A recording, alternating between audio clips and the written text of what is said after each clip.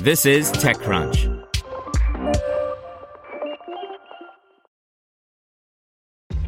This episode is brought to you by ShipStation.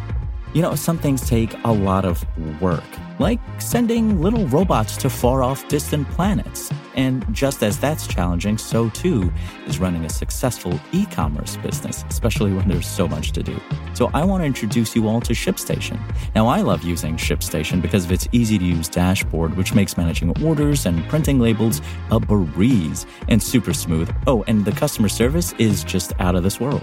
It's exactly what you need to help grow your business. Sign up for your free 60-day trial at shipstation.com/technews. That's shipstation.com/technews. Brought to you by Remarkably Remote, a new daily microcast from the experts at GoToMeeting, all about making work from home work for you. Find Remarkably Remote on smart speakers, subscribe on your favorite podcasting app, or listen at gotomeeting.com/tips. That's gotomeeting.com/tips. Salesforce researchers are working on an AI economist for more equitable tax policy. By Ron Miller. Tax policy is surely a complex beast, and depending on your political leanings, you probably have some strong feelings about how it should be implemented. Salesforce AI researchers are trying to build a model to bring artificial intelligence to bear on what will undoubtedly always be a highly political process. Richard Socher, who heads up AI research at Salesforce, says the company is researching all kinds of solutions related to AI and business and how it could improve the Salesforce product family. However, he also looks at how his team could use AI to solve a set of broader social issues beyond what it can do for the product line. Socher says when you look at the biggest issues of our time, one of the largest is economic inequality and how we could use policy to solve that.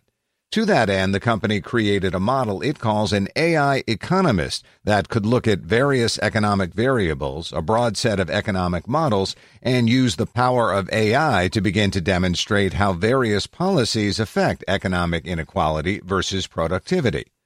We are using reinforcement learning to try to identify what's optimal taxation, Socher said. That involves building a model, one that's fairly simple at first, with some basic economic inputs like buying and selling resources and building houses to see how different scenarios affect inequality. In a Q&A on the company website, Stephen Zhang, a member of the research team, explained how this could work, writing, "The AI economist uses a collection of AI agents designed to simulate how real people might react to different taxes. In the simulation, each AI agent earns money by collecting and trading resources and building houses. The agents learn to maximize their utility, or happiness, by adjusting their movement, trading, and building behavior. One way to do this is to maximize income while minimizing effort, for example, making as high of an hourly wage as possible." The modeling is designed to play to the strength of AI by looking across a huge body of economic research and feeding all of that data into the AI economist to help build optimal models. This level of data would be impossible for even the most gifted economists to understand, but this is what AI is really good at, looking across a corpus of complex data and using all of that information to help humans make better decisions. Ultimately, the company hopes the model can help economists and policymakers set a more equitable tax system, however an individual government might define that. The objective that we chose here was productivity times equality, and we hope that we will help move the pure shareholder capitalism to a more equal stakeholder capitalism, and we hope that we can find a more optimal point on the quality versus productivity spectrum, Socher explained.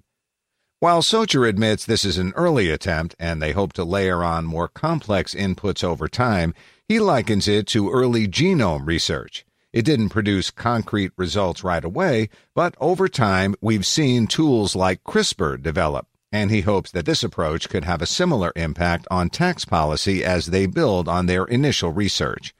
We think we found a point, at least in our first simulated environments, that is even more optimal than the most commonly used baselines for taxation, he said. To hear everything you need to know about the week's top stories in tech from the people who wrote them, check out the TechCrunch podcast, hosted by me, TechCrunch managing editor Daryl Etherington. Each week we go in-depth on 2 or 3 of the week's top stories from in and around the startup ecosystem. And I'll be joined by the TechCrunch experts who covered them. They tell us why the news is so important and what they think matters most to you, our listeners, whether you're just interested in tech or that's where you make your living. New episodes drop every Saturday morning, so be sure to subscribe to the TechCrunch podcast wherever you listen to podcasts.